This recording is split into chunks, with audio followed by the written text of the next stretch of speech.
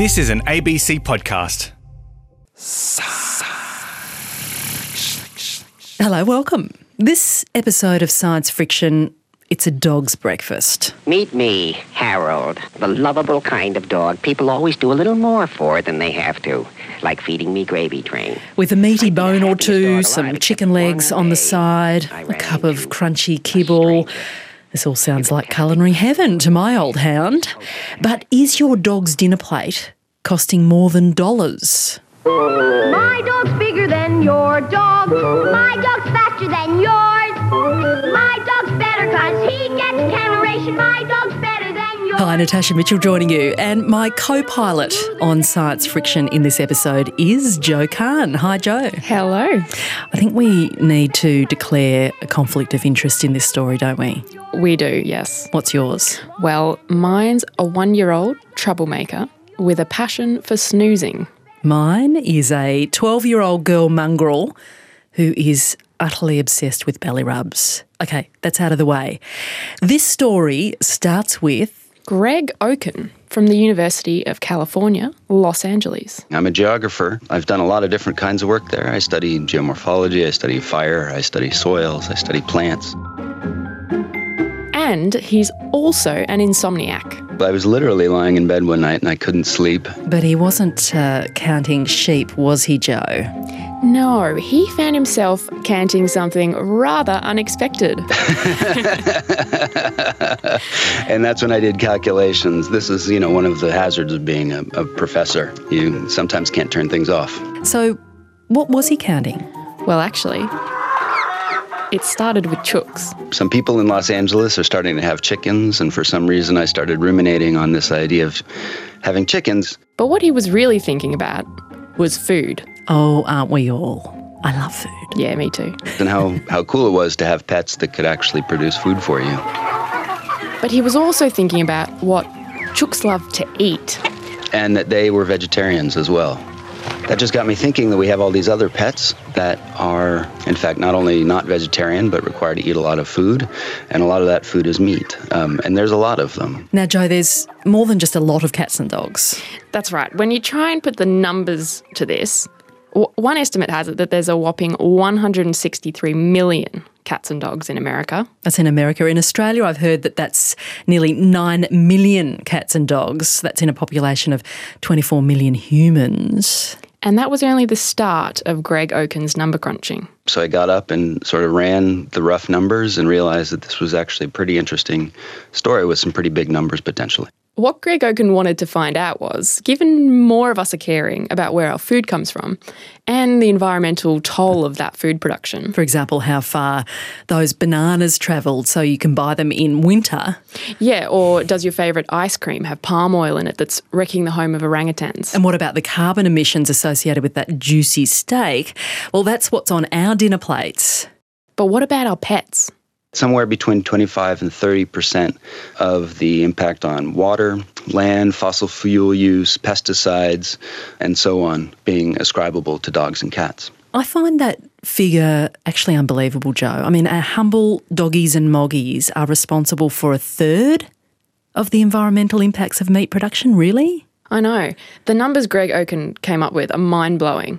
And here's another way of putting it. If American dogs or cats were their own country, they'd be the 5th largest meat consumer in the world after Russia, Brazil, the United States, and China. Okay, I do actually like the sound of a country just full of dogs. Not cats so much. Oh. Sorry, cat lovers. Oh, poor kitties. I know, I'm biased. But I'd definitely visit the dog nation. But all this might be sorry news for ecologically conscientious pet owners. My friends that I've talked to about it when I was doing it, they said, "Ooh, boy, those pet owners are not going to like you very much."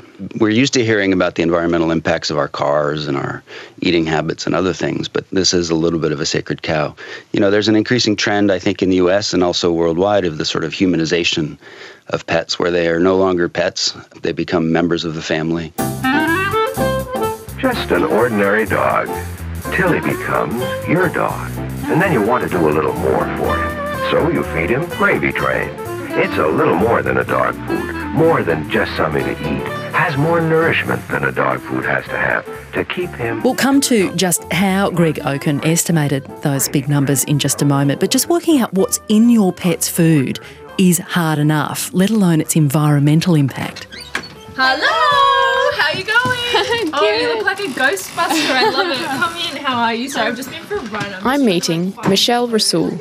She's a vet in the northeastern suburbs of Melbourne, and she's seen firsthand how our preoccupation with what we're feeding our pets is changing. People are, becoming a lot more conscious about what they feed their pets, and it's not as simple as looking on a bag and seeing that, oh yeah, great, this is, for instance, RSPCA approved or something like that. It's really not clear to a lot of people whether their dog food contains just byproducts or actual kind of meat. There's not a lot of clarity in the labelling, and I certainly think there's a really big difference between, say, something you might buy at a supermarket that's kind of your home brand or kind of bargain equivalent, or something that you might spend a lot of money on. And I'm not even convinced that there might be much of a difference in terms of maybe where that's sourced from. It's really not clear.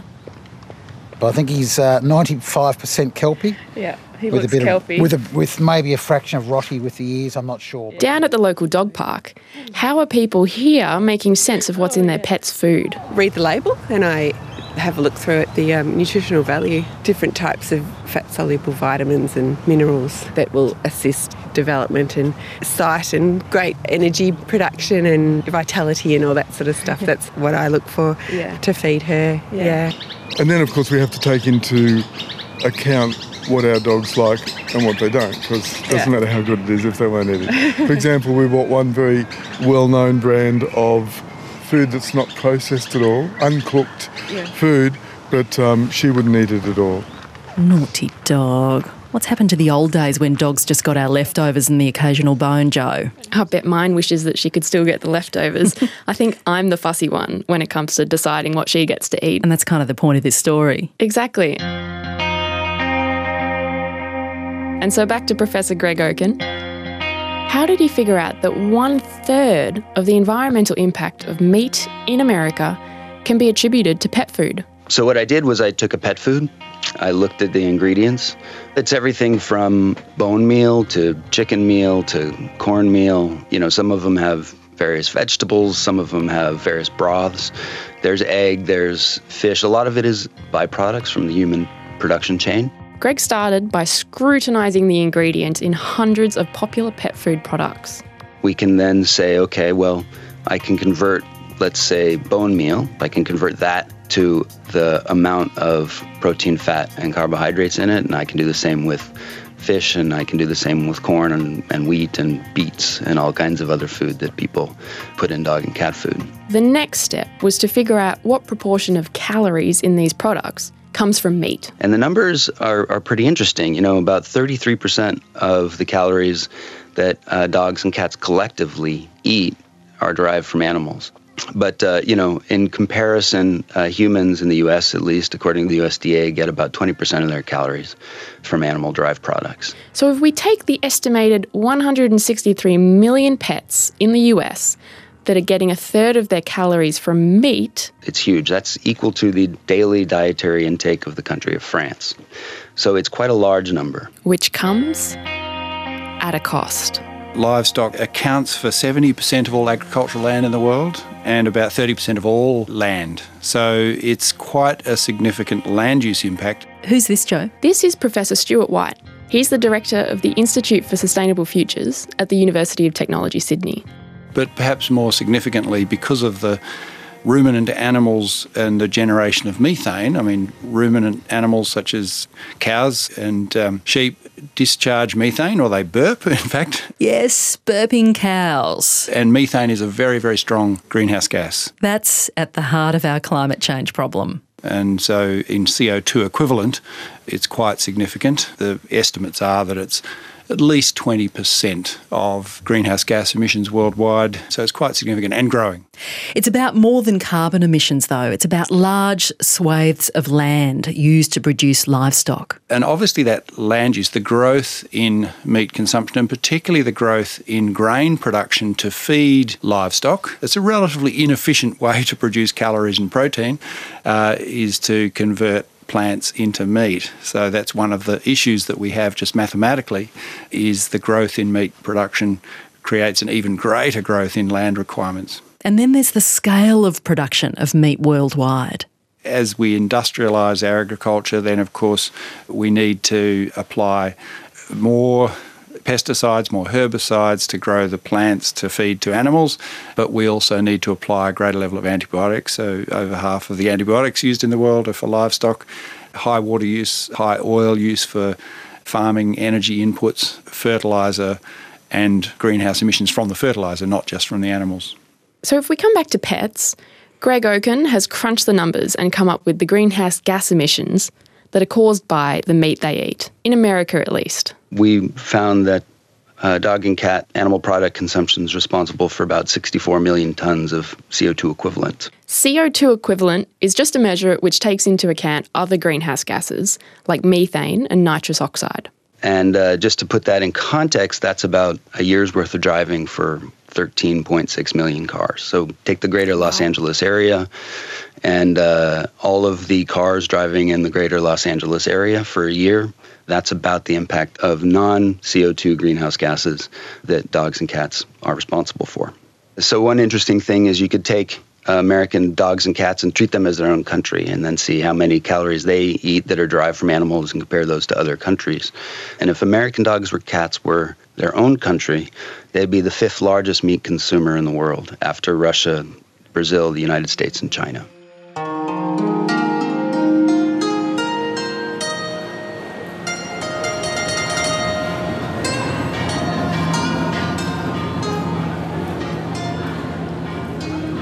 Speaking of the rapidly industrialising China, the world's most populous nation with the world's highest carbon dioxide emissions at 30%, well, it looks like pet ownership is on the rise there too. Not only are people getting more pets, people all over the world, as their standards of living rise, tend to eat more meat. So in China, South America, East Asia, generally we're seeing a high growth, slower growth in India, mainly because of cultural, religious reasons.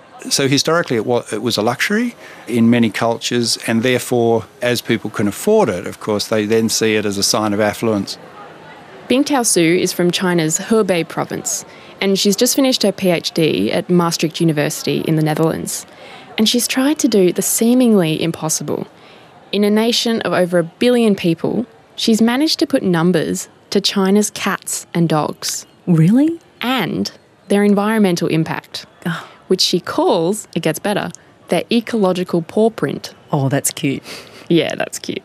There are around 27 million of companion dogs in China and 58 million of companion cats in China. Wow. Get your head around that.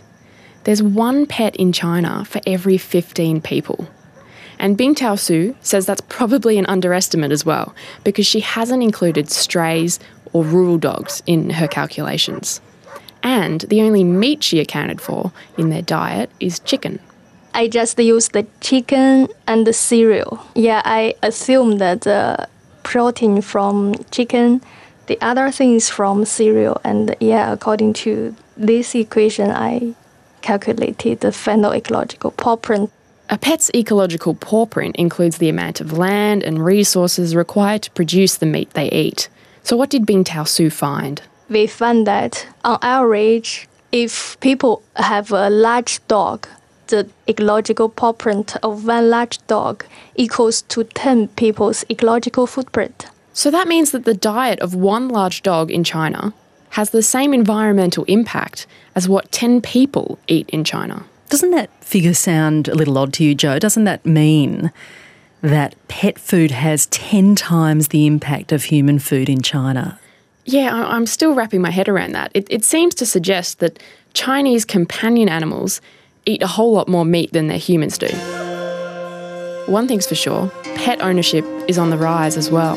Due to the booming economy and the improving living standards, more and more people they prefer to own a dog and a cat. You know, they prefer to pay more attention to their dog and cat's health, and they prefer to give their animals more, the higher nutritional food, like the animal products. And I think maybe for some owners, even though they know their animals have the environmental impacts, but maybe they don't care because they really show a great concern for their animals, and they really want to give the good food for their animals because they regard their animals as family members and friends.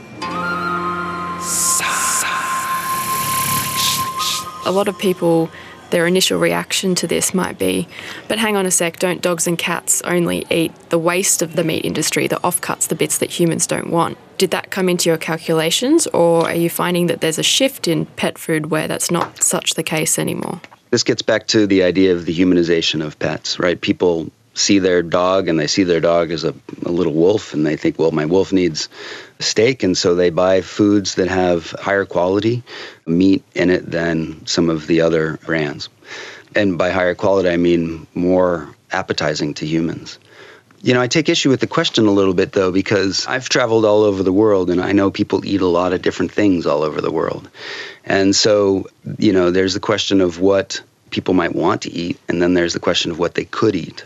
So yes, it's true, there's a lot of waste from our meat production process because there's cuts that people don't want to eat, and there's offal, and there's other things that a lot of people find unappetizing, and therefore they end up in dog and cat food, but they are nutritious. And unless they're from badly diseased animals or like bone meal, basically just are not edible to humans, they are essentially things, in many cases, that could be made edible. And so, you know, I find that this argument that their impacts are obviated by the fact that they eat the byproducts, that's premised on the idea that these byproducts couldn't be made to be edible by people. In many cases, that's actually not true. The whole pet food industry is changing. It's quite hard to get insight into this, obviously, in terms of ingredients. Sustainability researcher Professor Stuart White. So we're getting higher value, higher quality pet food, which means a premium pet food, which means it's more likely to be adding to the amount of meat that's needing to be produced in order to provide that. And what that means is it's adding to what is already a significant impact as the number of pets grows and as the food consumption grows. And in fact, food consumption amongst pets and pet obesity, if we can call it that, is actually becoming quite an issue. Yes, so directly underneath me, with no room to move, I have my Border Collie, Harriet. He's about 7.5 at the moment. We're back in the clinic of vet Michelle Rasool. Basically every kind of trend that we see in people kind of slowly filters down into pets. So I walked into a pet shop yesterday and saw Pete Evans's face on some dog food. Yes, Pete Evans, who pushes the paleo diet despite questionable science, has now turned to pet food. There's definitely a push to being more conscious about what we're feeding, which I think is really good in some ways, you know, being aware of the kind of different things that we might have been feeding over the years and maybe trying to optimise what's best for our pets. But I think there's also a lot of misinformation and maybe we don't even know what's best. I think, you know, if you were to ask kind of the experts, it's the same as in people, like what's the best diet? Well, it really depends what you're doing. You know, are you a greyhound couch potato or are you a Border Collie that's running, you know, 40 Ks a week, and probably depending on that there's going to be lots of things that are good for you and things that maybe are okay for an occasional treat and all that in between. Sort of research maybe suggests to us that pets really don't need, I guess, a different flavour of something every day. They don't kind of quite have taste things in the same way as us, and they certainly don't need a lot of the things we give them, like in terms of, I guess, sweet things that they probably can't really taste very well. Like frozen? Or? So, yeah, it's frozen. It's Dave Deary is part of this trend towards more human-grade meat in pet food. He runs a small family-owned pet food company in the Melbourne suburb of Rowville. Good quality meat and good quality vegetable. That's all they need. That's all they need. They don't need any more than that. Nothing else in there. Now that's the secret. This bad boy here is the hardest working machine in the place. This grinds the birds, turns it into mince. It also is a mixing machine that once we grind the meat, we put the meat back in there and our bowls of veggies, go in there and then it mixes all that up. Yeah. This is raw chicken with the veggies, bok choy, celery, capsicum, zucchini, cauliflower, pears, carrots and thyme, all crunched up to liquid, mixed in with the meat, and that's fed to our puppies. We have chicken, veg and bacon, chicken and sardines, chicken and sweet potato, chicken, rice and veg. Because if I was to sit down to dinner, I wouldn't want the same dinner every single day. But Have you ever eaten your food? Yes, yes, absolutely. It is human-grade chicken with human-grade veg cooked in a stainless steel pot. Why wouldn't you? Yeah. Looking at that and thinking that it looks a bit like shepherd's pie mix makes me think, should we be saving it for humans instead of giving it to dogs? Why do we use the fresh instead of pet meat? Because our grower gives it to us for a good price. And when I present this to a customer, they can smell it, they can see it, they can see it's fresh. So we're not selling to the dog. We've got to get past the dog's two-legged friend first.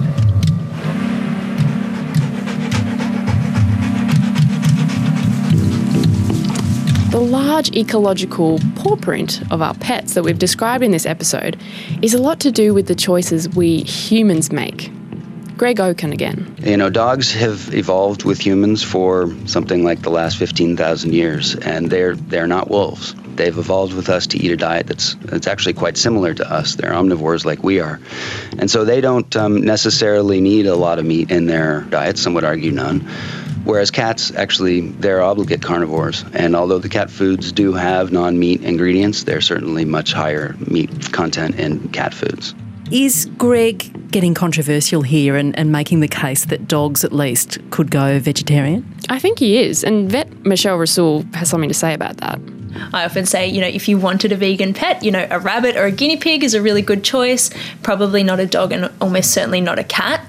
There's, I guess, a bit of a debate about there, but my personal opinion is that they probably need to have some sort of meat, if not to be 100% healthy, but probably to be happy, to be kind of fulfilled in what they're doing. Do you think that the future of pet ownership is going to look different if people are able to sort of overcome this desire to feed their pets high-quality meat products? Could there be a shift to feeding our pets meat alternatives, for example?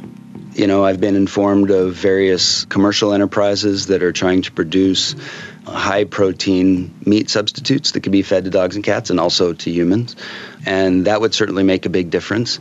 We as a society make choices, and we as individuals in a society make choices. Those of us who are concerned about climate change consider that when we're thinking about what kind of car to buy. And I think insofar as people can be given this knowledge and care about these things, then there are choices that they could make. If this is something somebody cares about, and they're thinking about getting a new dog, maybe consider a small dog as opposed to a large dog, or a hamster or something. What? Oh, no. No. That doesn't cut it. Yeah, No. But look, if we're all being encouraged to reduce our meat intake for both health and environmental reasons, I'm wondering if there is anything we can do, we dog owners at least, to reduce their ecological paw print. What do you think? Well, Stuart White is imagining this different future. And I think if we move to a new world, we will see all animals as having a right to their own existence. Obviously, if we eat less meat, we'll see a significant decline, a gradual but significant decline in the number of domesticated animals, such as cows and pigs and sheep and so on. That will just happen through market forces, as it already is to some extent. And we'll probably see similar changes with pets. I think as people increase their awareness of some aspects of the pet industry, we'll probably see a more sensible and sensitive approach to pet ownership as well, while still meeting some of the needs that pets provide. I have no problem with dogs and cats. I grew up with them. Unfortunately, I ended up as an adult being allergic to them, so I can't have them. But I'm not allergic to my fish. Well, what's the environmental impact of fish food? Well, it's not nothing. A lot of that fish food is bycatch, actually. And so if we wanted to look at the impact on the oceans for bycatch that ends up either in people food, in pet food, or dog and cat food, or in fish food, I think that's actually a thing that needs to be considered. But I'm not too worried about my little beta that eats 6 tiny little pellets a day is causing a huge problem. But you add that little beta to millions of others, and it's not nothing. And I think that's part of the message here, is you take what seems like a small thing, the food that you feed your pets, and you multiply it by very large numbers. Like I said, the 163 million cats and dogs in the United States, right? It ends up being a big impact. So for all the inputs and outputs Greg Oken included, there is one important factor missing from this story. It's poo. I just sort of did some simple math. All right, well, we have 163 million cats and dogs. How much do they poop every day? And then how much mass does that end up being? It ends up being about 30% by mass, as much feces as Americans produce. And if we then think about that as all going into the trash, it would rival the trash production in the United States of the state of Massachusetts. That's a lot of poop. Which is a lot of poop, right? Exactly. Now, that calculation does not include kitty litter or the bags that people use to pick up their dog poop or other things, which have their own whole carbon chain. Jo Kahn, thank you for being my co-pilot on RN's Science Friction this episode. My pleasure, Natasha. It's been very good having you. Thanks also to studio engineer John Jacobs.